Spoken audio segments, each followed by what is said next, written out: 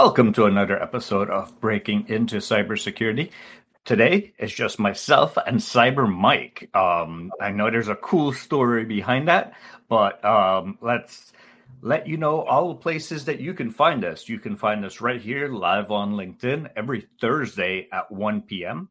For those of you also checking in on YouTube, please hit that subscribe button, hit that notification button right down below. That way, next time you will see us pop up on your screen.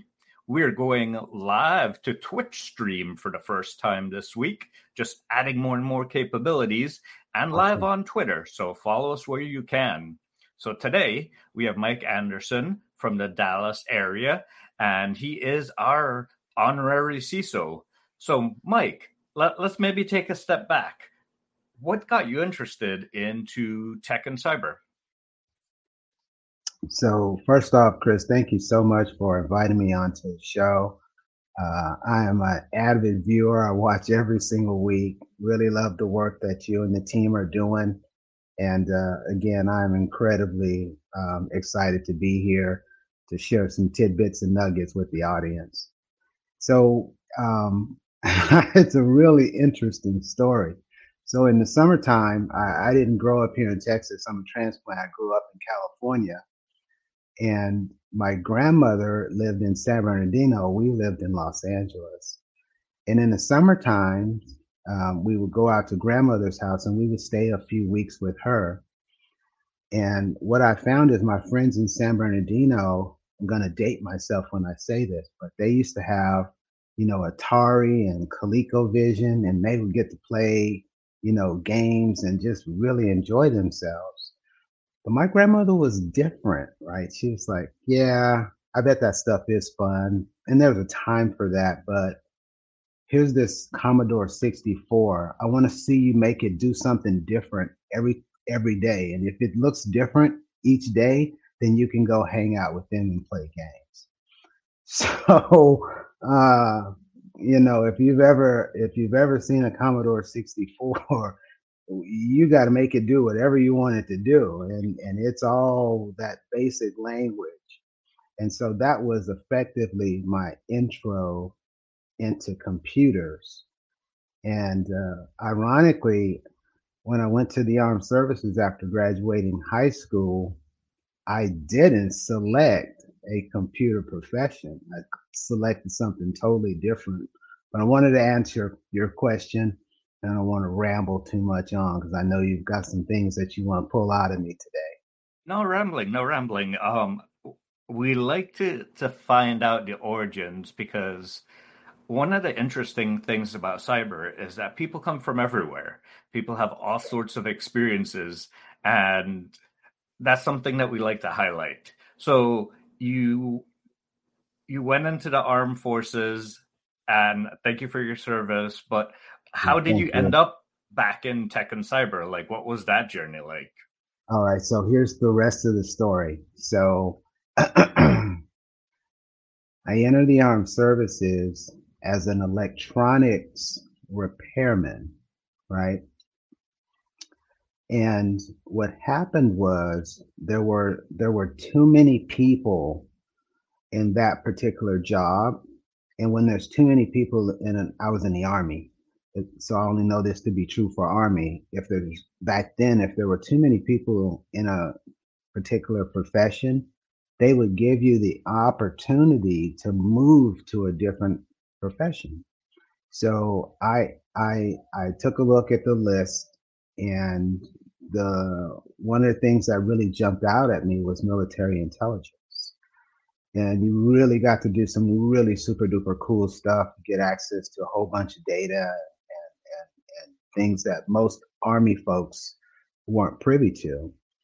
And so it was through the reassignment from electronics into the military intelligence field. It was there that they had all of these Unix-based systems. They had early editions of Windows 3 and Windows 3.1, and so that's where I sort of started to rehone those skills that I learned on my Commodore. And upon exiting 10 years later, at that point, I'd seen everything. We had data centers, we had tactical units that had microwave technology that was founded on Cisco gear. So I got to utilize all of that stuff, train up teams, do all sorts of mentoring and coaching for younger professionals coming into military intelligence field. So as I was leaving, I was very well rounded and doing in the military the equivalent of what we would call a network manager, Mhm. um, as in what we called back then the civilian sector, or as we are today.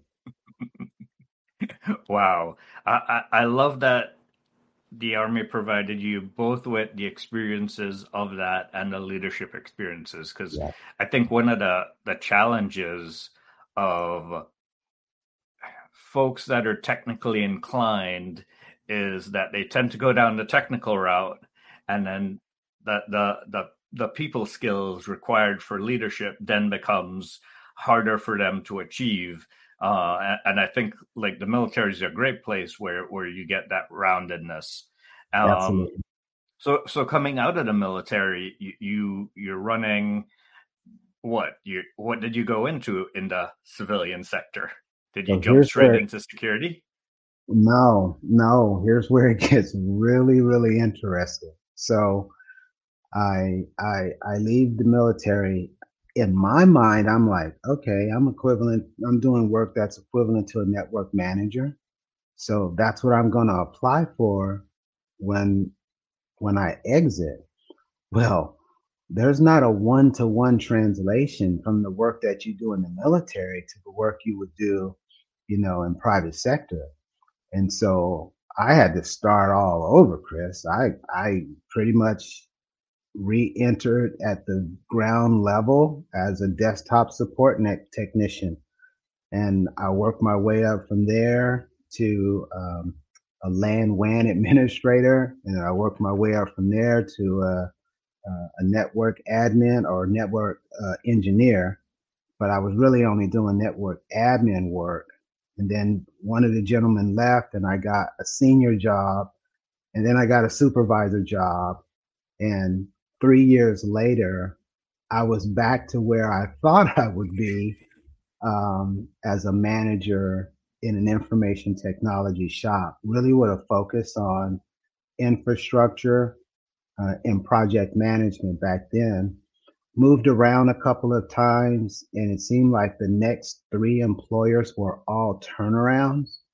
And that got me a greater degree of exposure as a manager. So not only was I working with infrastructure, the data center, but I got to work with application development folks, really got a great understanding of, how they do their work and the things that they depend on on a day-to-day basis to be successful.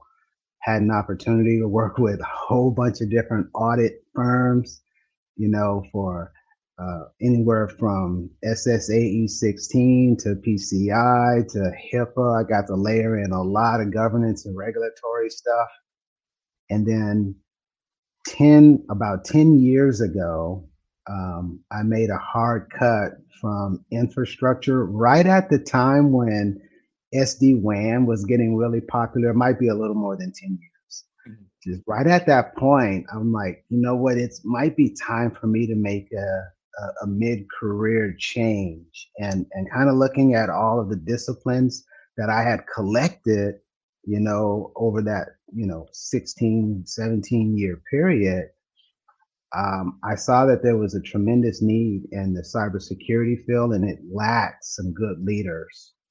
So I felt like I was incredibly well rounded.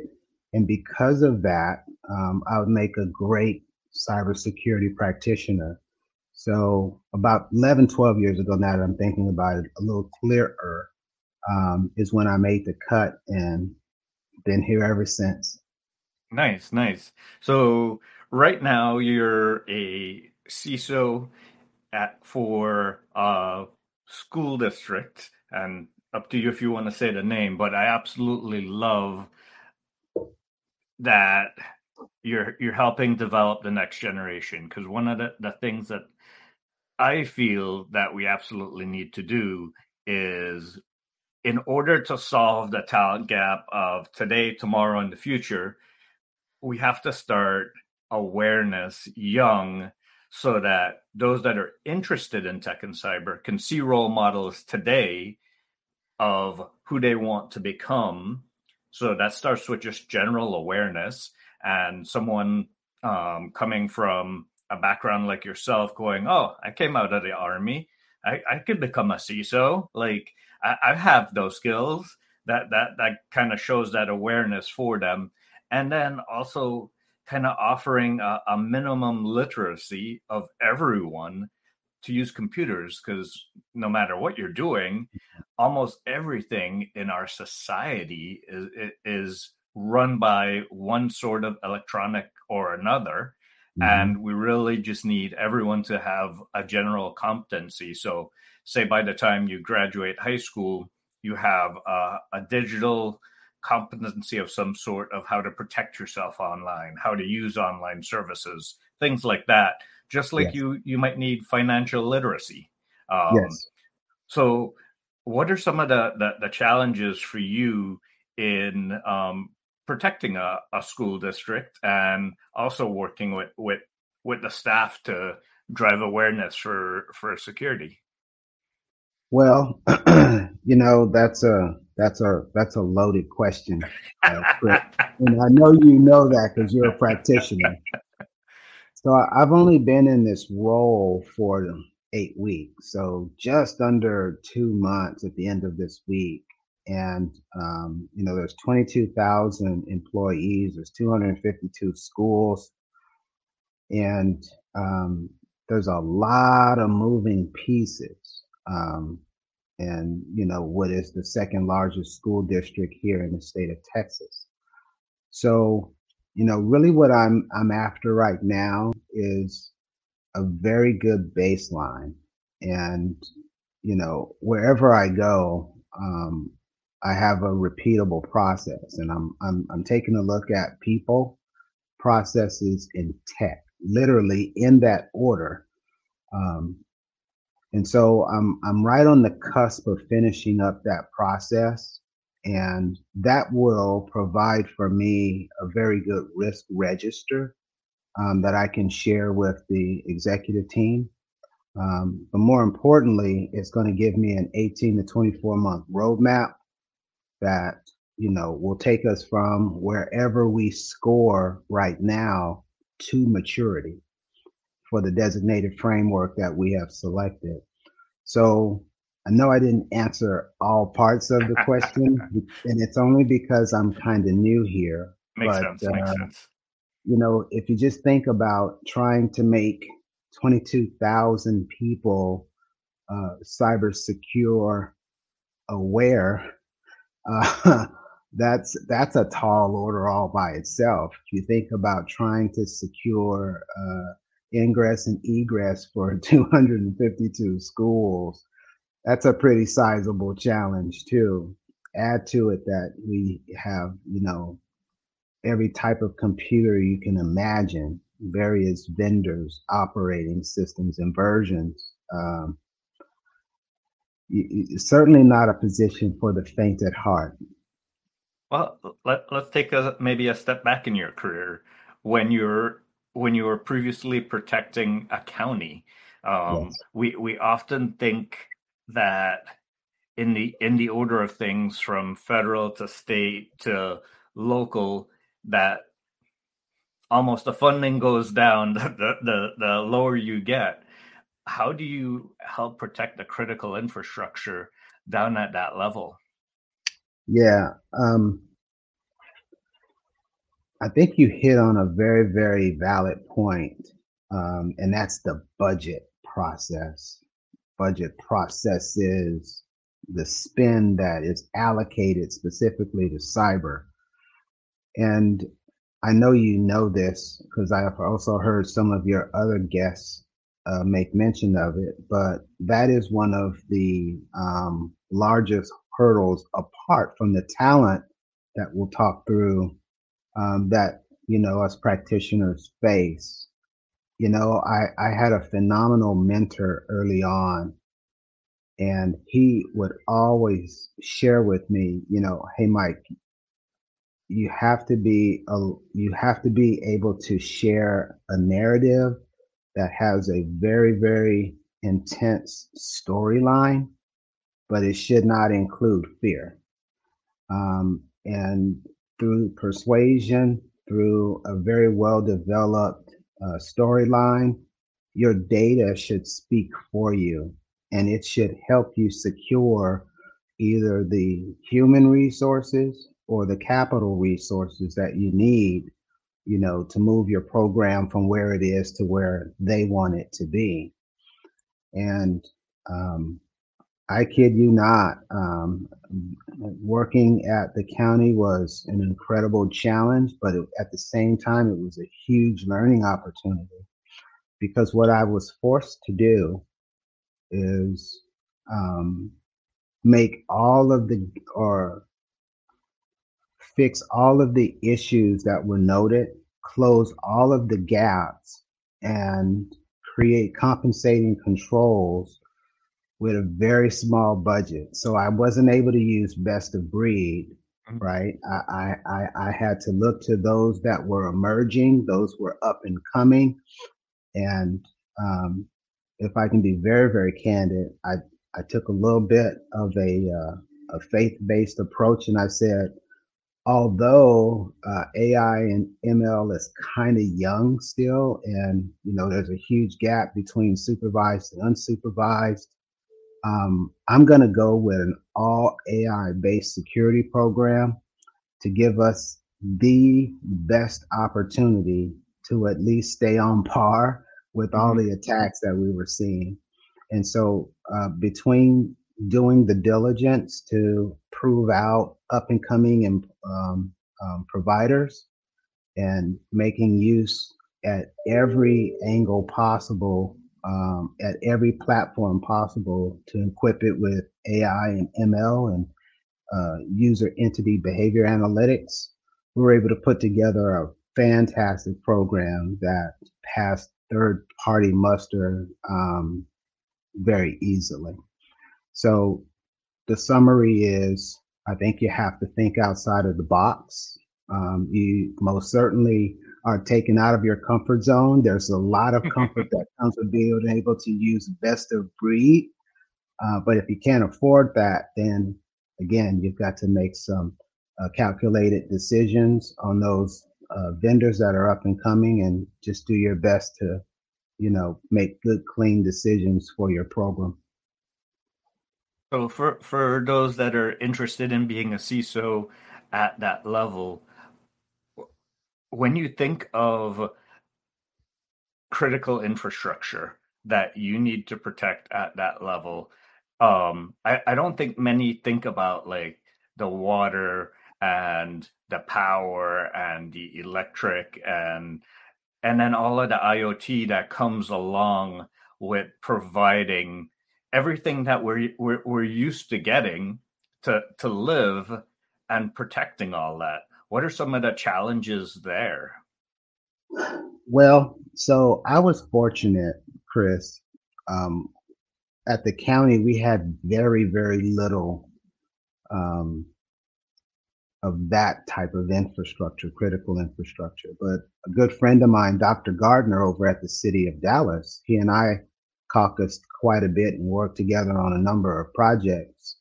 So I do know from his lens that he's got a whole nother team apart from the work that he does for the program proper. He's got a whole nother group of folks dedicated to that, and to assessing and reassessing all of that critical infrastructure with eyes on glass every single day, Mhm. to keep those assets protected, and to be able to respond to anything that is seen, near real time. And it goes beyond just his team. I mean, he's got, internal folks, obviously, but he's also got help from external partners so that they've got full 24/7 support, looking at that specific asset class. So it's a lot of work. And for those folks who are fortunate enough or unfortunate enough, depending on how you define it, to have those sort of assets under management, it's a big deal. It's a real big deal. And I think about the reputational damage when things go bad and how quickly the public is will weigh in, because again, these should be commodity services. They are things that they depend on day to day to do life. And when they're disrupted, they're not filled by a small population, at least not here in the Dallas Fort Worth Metroplex. That's a big, and the city of Dallas covers a good swath of that. So the outcry is pretty intense. Oh, I'm sure. We have a question from one of our listeners. Leslie asks, how can you sell making such a decision to leadership? My CISO is constantly trying to introduce new cyber strategies, but management is always pushing back. And I love the thing that you said earlier, that your narrative shouldn't include fear. So how do you do that without including even a little bit of fear? Well, I'm just a wee bit different, in so much as I've had an awful lot of people invest in me, and I've learned how to operate at this level effectively and efficiently. And I could name off a group of folks, but it wouldn't be fair because I'd miss somebody, and then I get a phone call after the show, so I won't do that. But to answer the question, and what was the audience member's name? Leslie. Leslie. I am happy to work with you, off podcasts and the CISO to help with that. I think there's a lot of dynamics probably at play that I don't understand, but I just want to take another angle at what I shared earlier. When I enter into an organization, the very first thing I do is I do a risk assessment. It's a baseline, and it's always against a well-known cybersecurity framework. There's NIST has a whole bunch of them. Then there's the CIS controls and a few others, but those are the big ones. I always do an assessment, and when I'm in that phase, what I'm really aiming to do is to outline all of the things that we're doing well and the things that we aren't doing so well.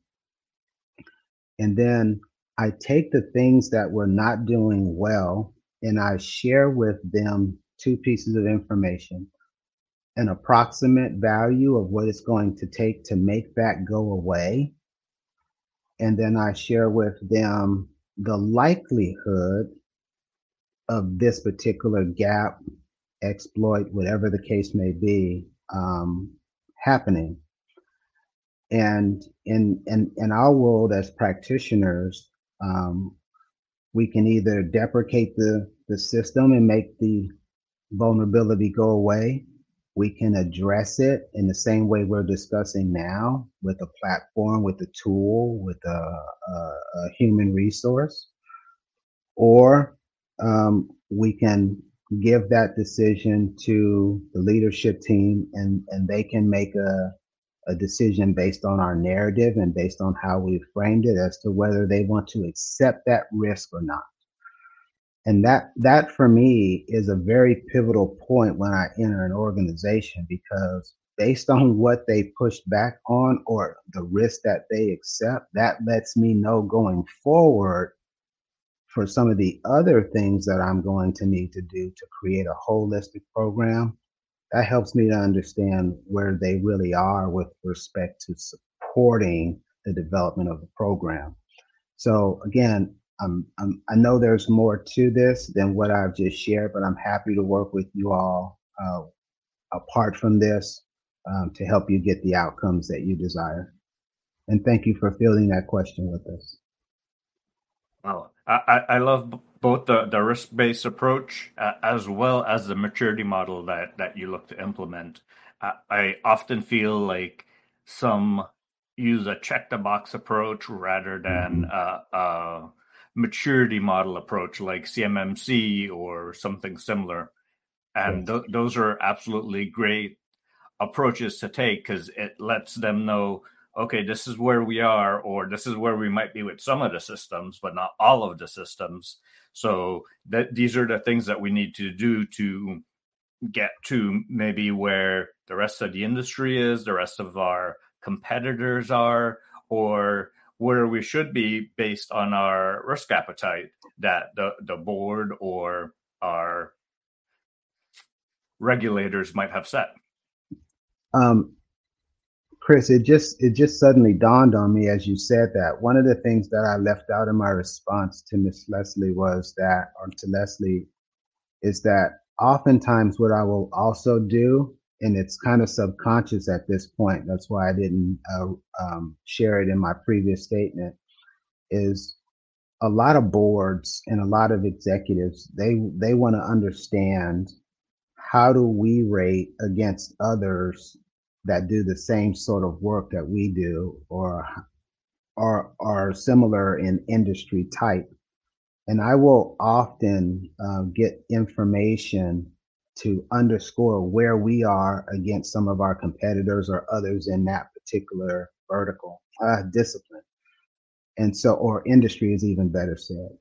And so that's a part of my presentation as well. And I left that out. And I think that's important too. Yeah, absolutely. And they say thank you. So as we continue with our journey, and we're kind of stepping away from your career, and we're looking at the future. How do we prepare the the next generation both to be cybersecurity professionals, and then later on we could tackle potentially cybersecurity leaders because it sounds like you're very passionate about that topic.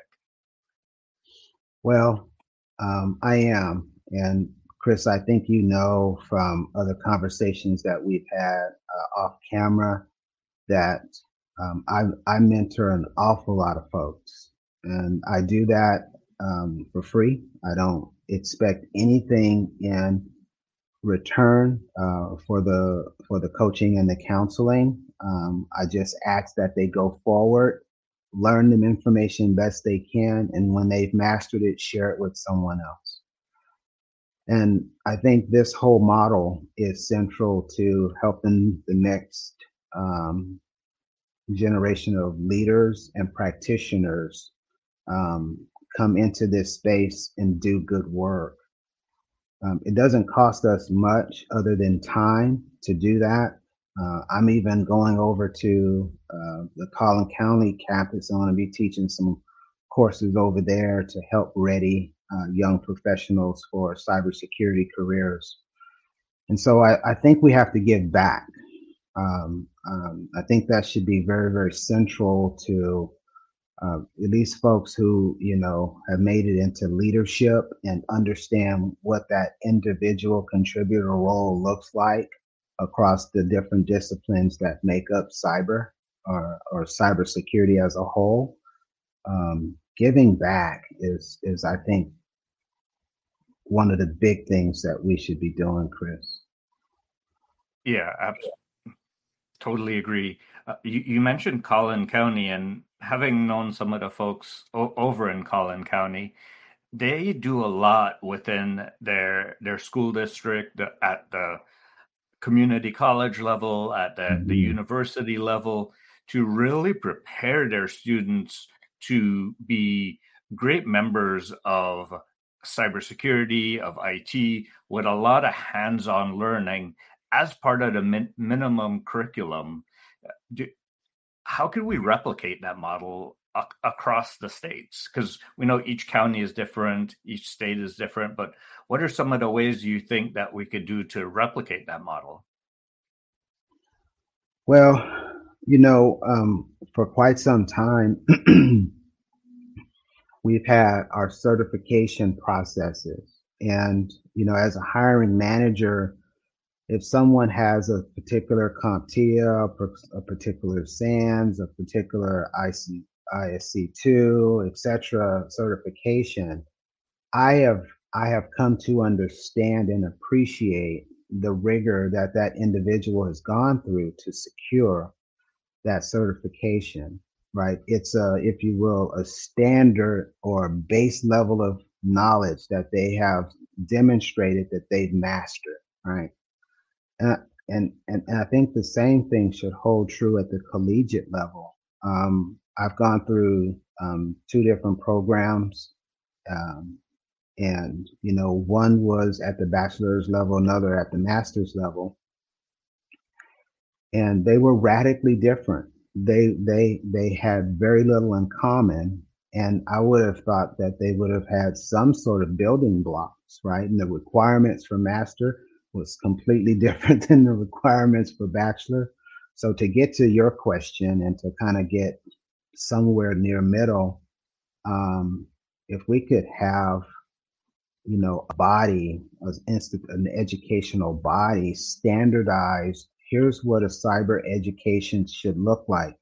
If you want to take, you know, the engineering track, if you want to take the analyst track, if you want to take the app set track, if you want to take the compliance track, and so forth and so on.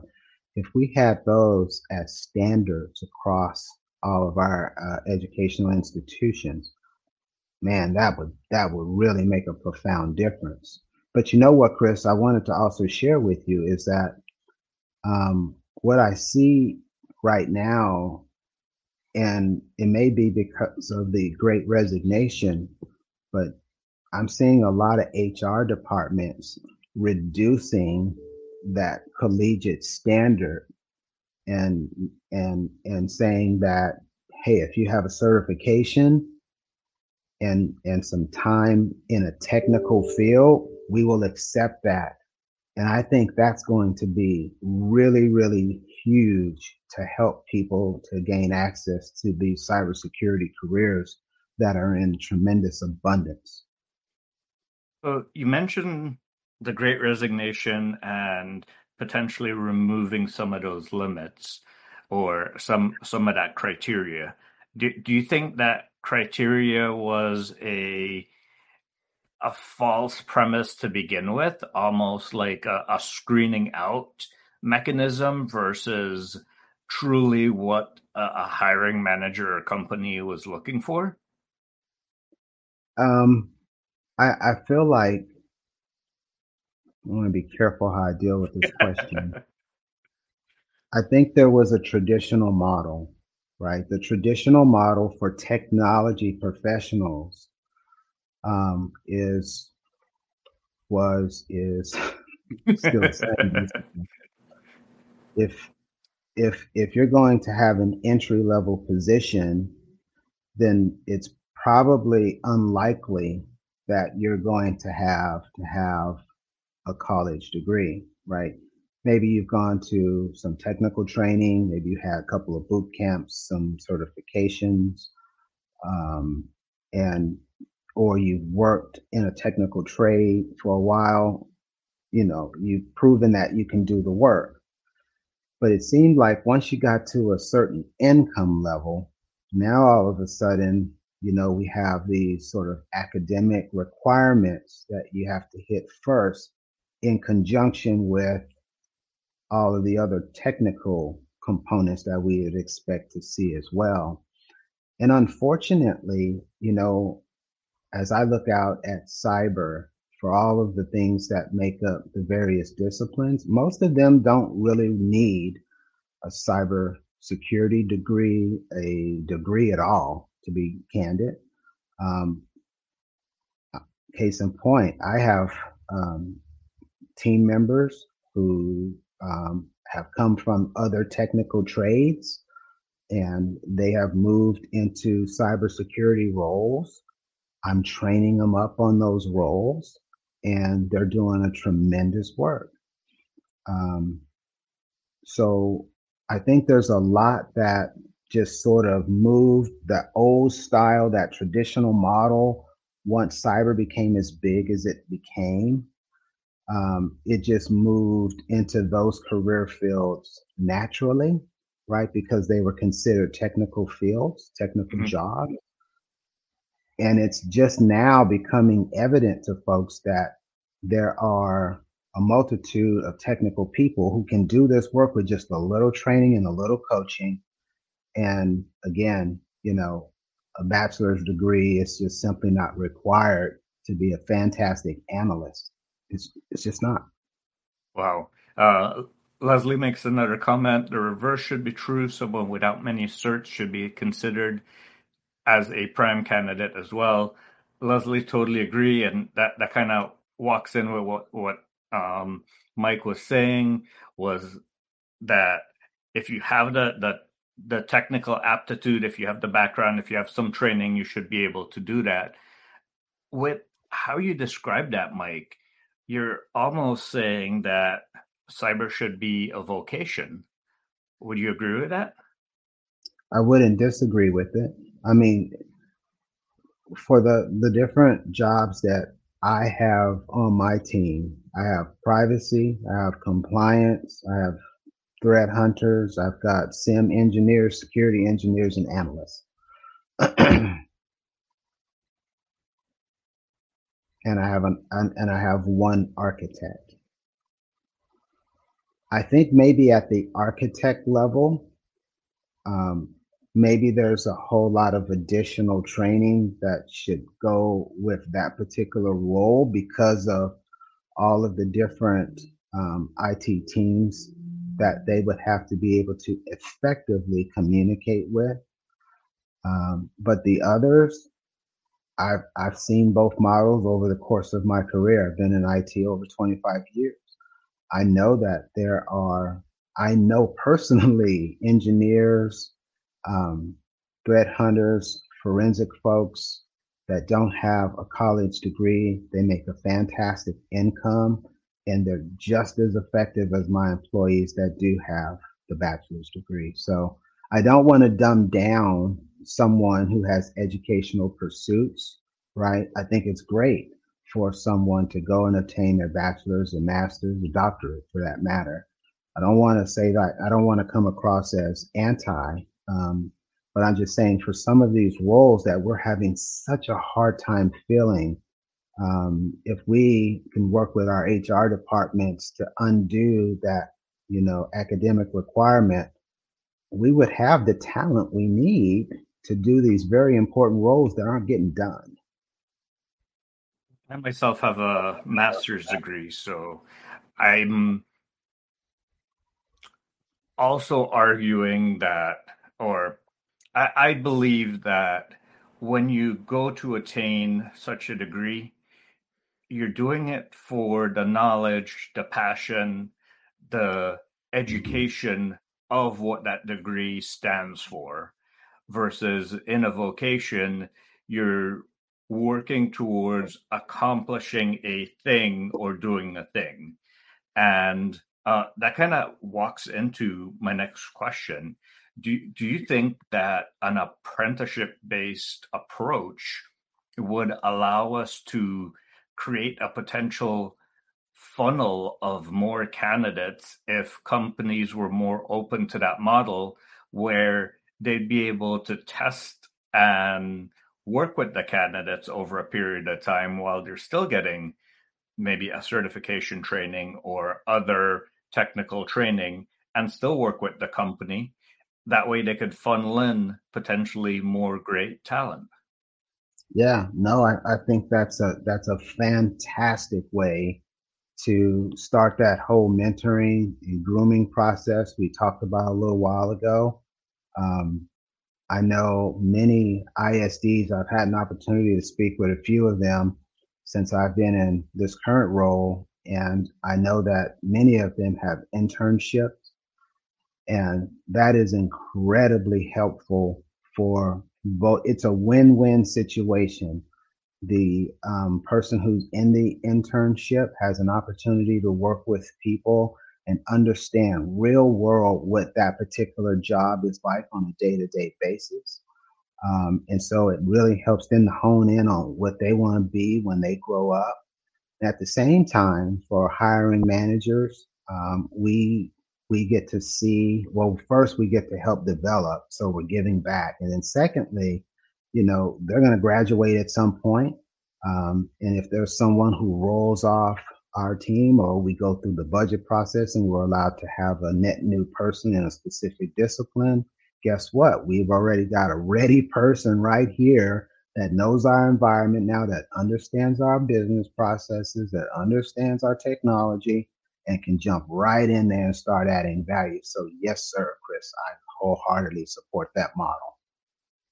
And just a slight change, tweak there. The internship process tends to be focused on individuals coming out of an educational facility, whereas an apprenticeship model like the DoD Skill Bridge and other apprenticeship models, they're paid work models, like say in the electrical industry, where you're working towards becoming a journeyman, and you have to accomplish a set number of work hours, a set number of training hours to reach a certain level. That's what I was referring to. But internships are great as well. I mean, I totally see the value there.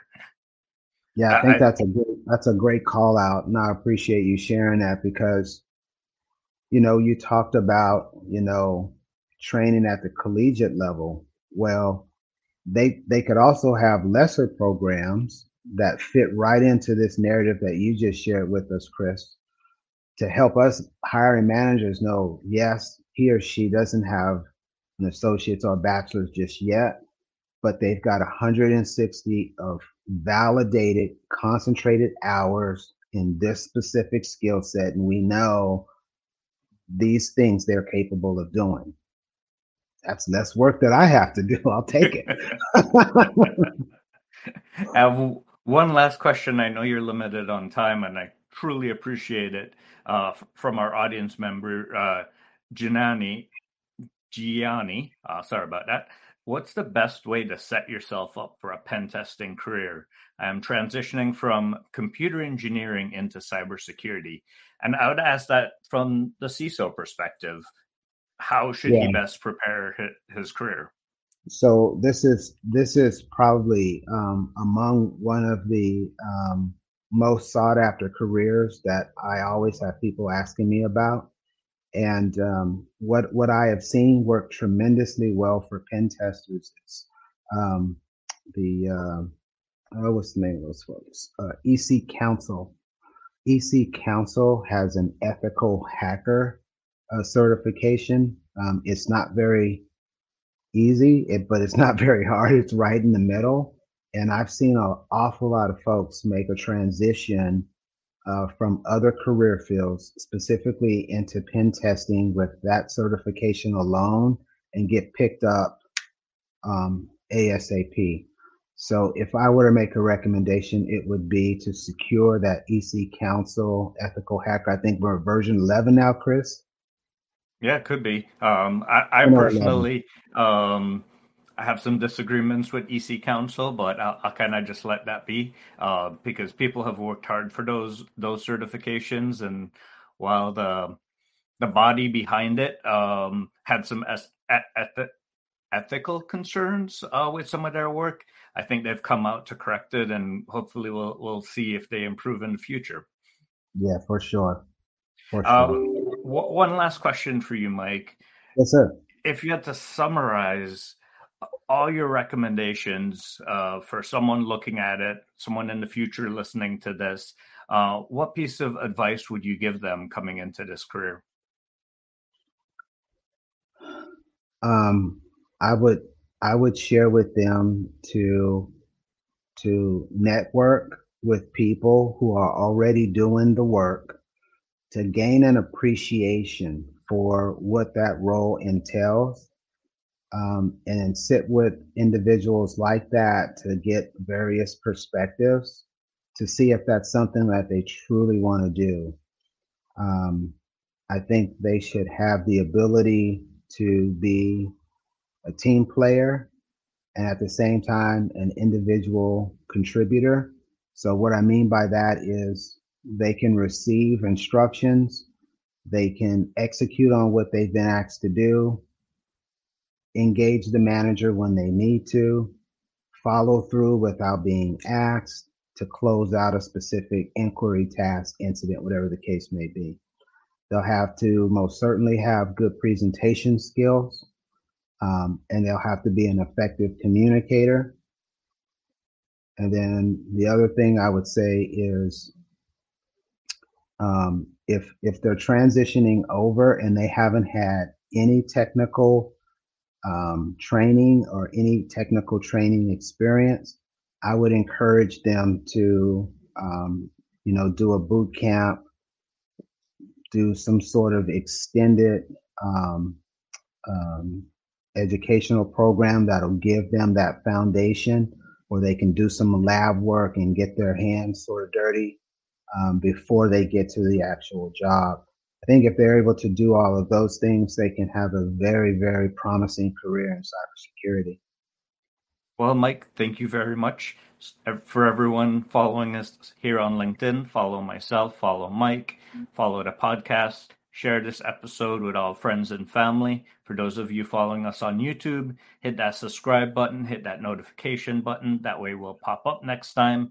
And then for those of you following us after the fact on podcasts, give us a 10-star review. If you can only give 5, we'll settle for that. And then share it with all your friends and family. And thank you very much for joining us today. Join us tomorrow on Breaking into Cybersecurity, where we'll share another individual who's broken into the industry and done that. Mike's details should be in our LinkedIn post. If not, I'll share it here in the comments for you to follow him on LinkedIn. And for everyone, thank you very much and have a great day. Thanks, Chris.